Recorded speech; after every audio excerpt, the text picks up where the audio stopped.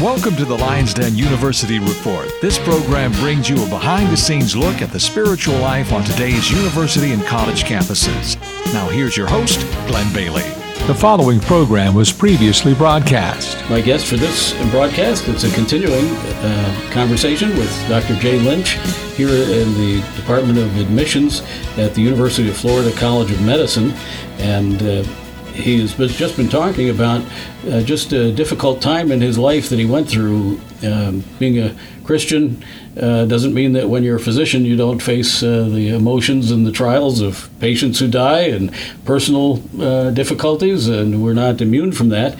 And we have Christ with us, but there are other aspects of this that you came across, that you came to a challenge, and tell us a little bit more now. You were talking about how these things were weighing down on you. You felt like you were, even though you had seen other people benefit from medicines helping their depression, that hadn't been your response at this time.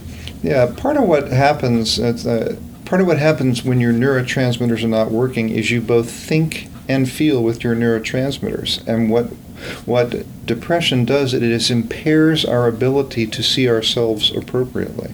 So other people could see that things were wrong with me, but I didn't see it. And as I was saying in our last talk, one of my friends in Chicago had passed away sort of suddenly of a terrible illness, and I flew up there with my wife to help plan the funeral and the memorial service for him. It was through this community of friends that I had made in college, as we were sitting around the morning after the memorial service, just having breakfast, one by one, each of us were giving updates in our lives, and everybody was talking pretty openly about their struggles in the marriage, struggles with their children, and the like. And my dear friend Barb, who still lives in Pittsburgh, saw me sitting there, and she said, "Well, Jay, you're being kind of quiet. How are you?" And I had this moment, right, where I had to decide if I was going to tell the truth or not. And I basically said, "No, I'm not." I have been contemplating sort of the perfect suicide. Is that right? Yeah, it's. And what do you mean by it? So the idea suicide?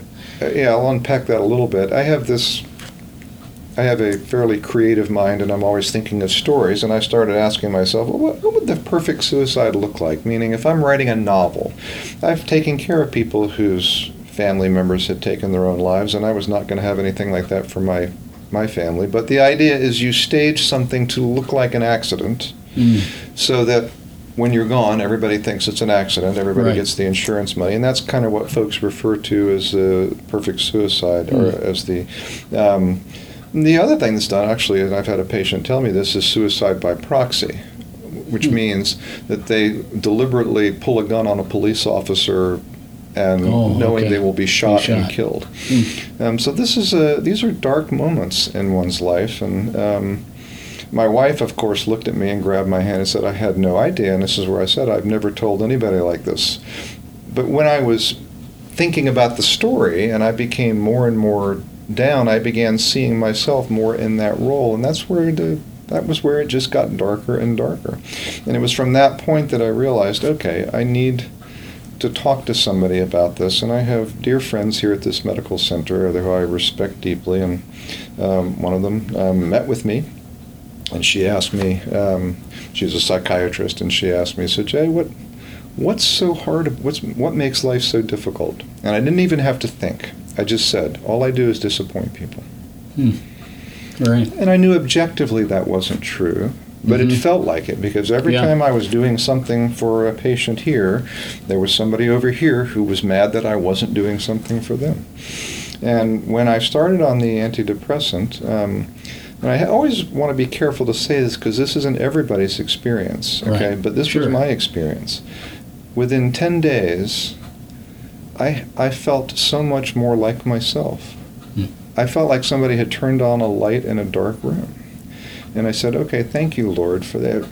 I felt free for the first time in a long time. And so managing that part of my life has just become part of what I do with my physician. I've been off and on antidepressants over the years, and when I'm healthy, what I say is I'm energetic and calm.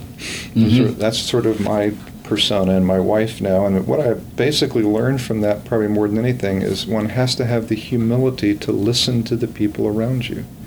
And humility is not a feature physicians are often known for. Right. We interviewed Dr. McGinley, Robert McGinley, I think, over at the University of South Alabama. Okay. And he's with the Christian Medical Dental Society there, and he said they have a Bible study, and he tells the students, he says, now you need to know there is a God, and it isn't you. Yes. But so you got help. Absolutely. And the medicine did help you through this. Absolutely. And what's interesting about the neuroscience work that's being done today is there are multiple different classes of these medications that help patients. And the first time I ever talked about this actually was when I became an elder at my church. Each time we're asked to give a testimony. Right. And you're in which church locally here? It's Creekside Community Church. It's an evangelical free church. Okay. Mm-hmm. Right. And so I just really felt God wanted me to talk about this at the church, and I did. I told the story not unlike what I just told you all, and it's probably been 12, 13 years ago.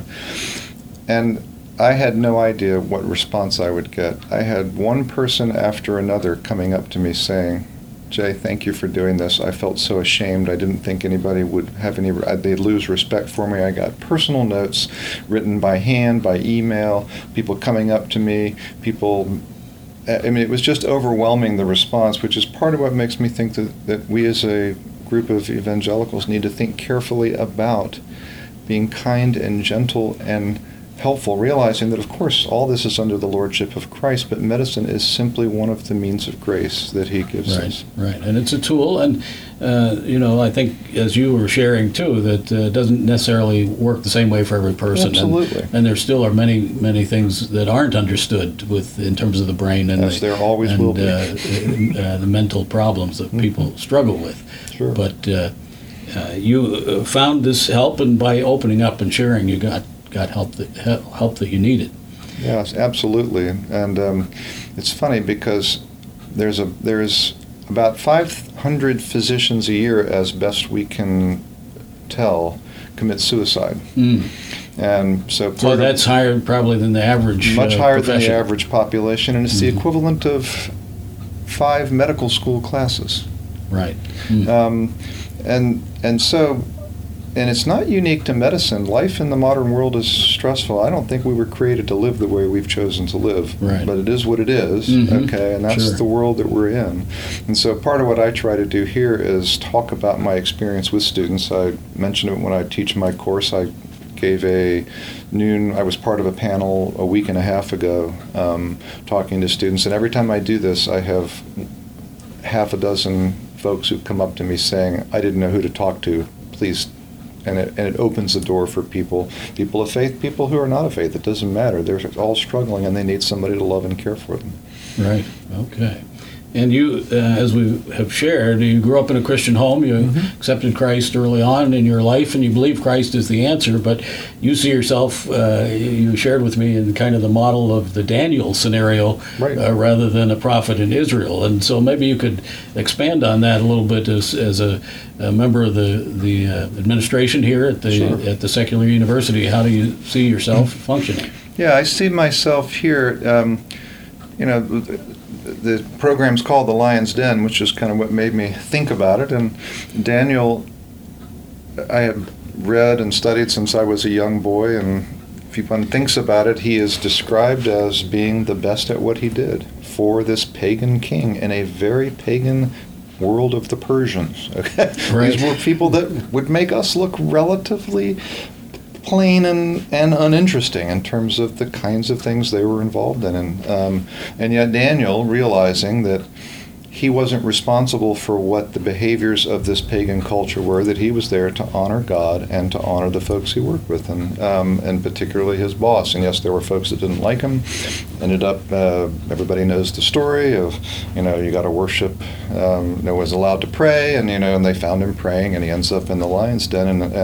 But I even read this to my families the other night, that when they opened the lion's den, and the king, who realized what a fool he had been, says in a voice, "Has your God been able to save you?" And the first words out of his mouth are, "O king, live forever." A genuine show of respect for the pagan person that he worked for. Right. That he cared about him and wanted to honor him. He said, "I have never done anything that would dishonor you, O king." And I think that's a model for how we interact in this world. I love and care for everyone, and I accept everyone. I don't affirm everything about everybody, and I never will, and especially myself. Right. But there is a way that we can be in the world that people know we love and care for them. Amen. And so, and that saying, Christians aren't perfect, just forgiven, is a very true saying. And Absolutely. And I think you shared just in our last conversation about the one of the hardest things for doctors is to be humble. Absolutely. and yet we are Christ's because of his grace, not because of any great merit that we bring to him. So you're involved also with the Christian Medical and Dental Association here. Tell us a little bit about that organization and what it does here at University of Florida.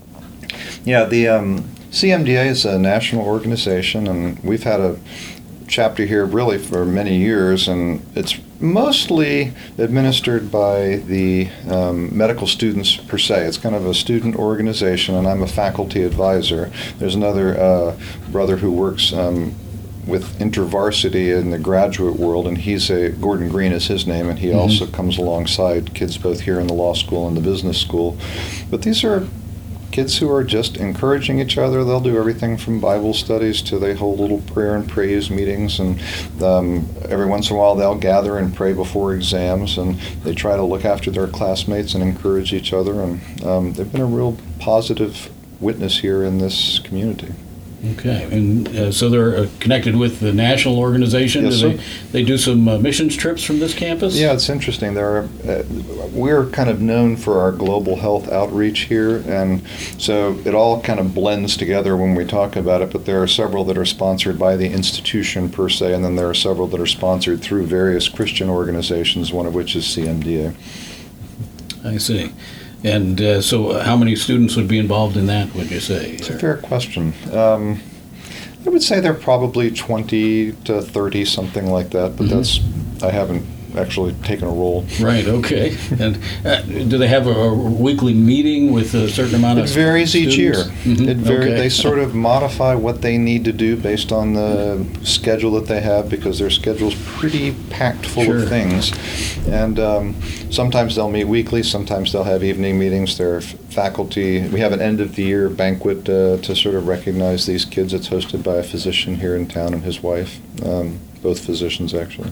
Great. Okay. And now, also, you shared a little bit about your personal devotional life, and how important is that to you, and what kind of things are involved there in your daily routines? Yeah, I did grow up doing the quiet time diaries that some people our age might remember, and in a small Baptist church, I became very fond of hymns and a bit of a musician, and so as my life has sort of changed over the years, my wife and I pretty much encourage each other in the scriptures, and we prayed together before we left this morning. And I was saying a little earlier that I have 3 or 4 hymnals sitting by my chair where and even though we don't sing these hymns too much in church anymore, I pull them out and sing them quietly myself, and it does bring back the memories of some of those folks that were so early and important in my life and to the community. Great. Well, it's a pleasure to have you on this broadcast and the previous one. My guest, Dr. Jay Lynch, here at the University of Florida. You have been listening to the Lion's Den University Report. If you would like more information about the Christian life or would like to contact the Lion's Den or one of the guests, please write us at the Lion's Den, Post Office Box 226, Mifflinburg, Pennsylvania 17844. or email ltcldur@yahoo.com.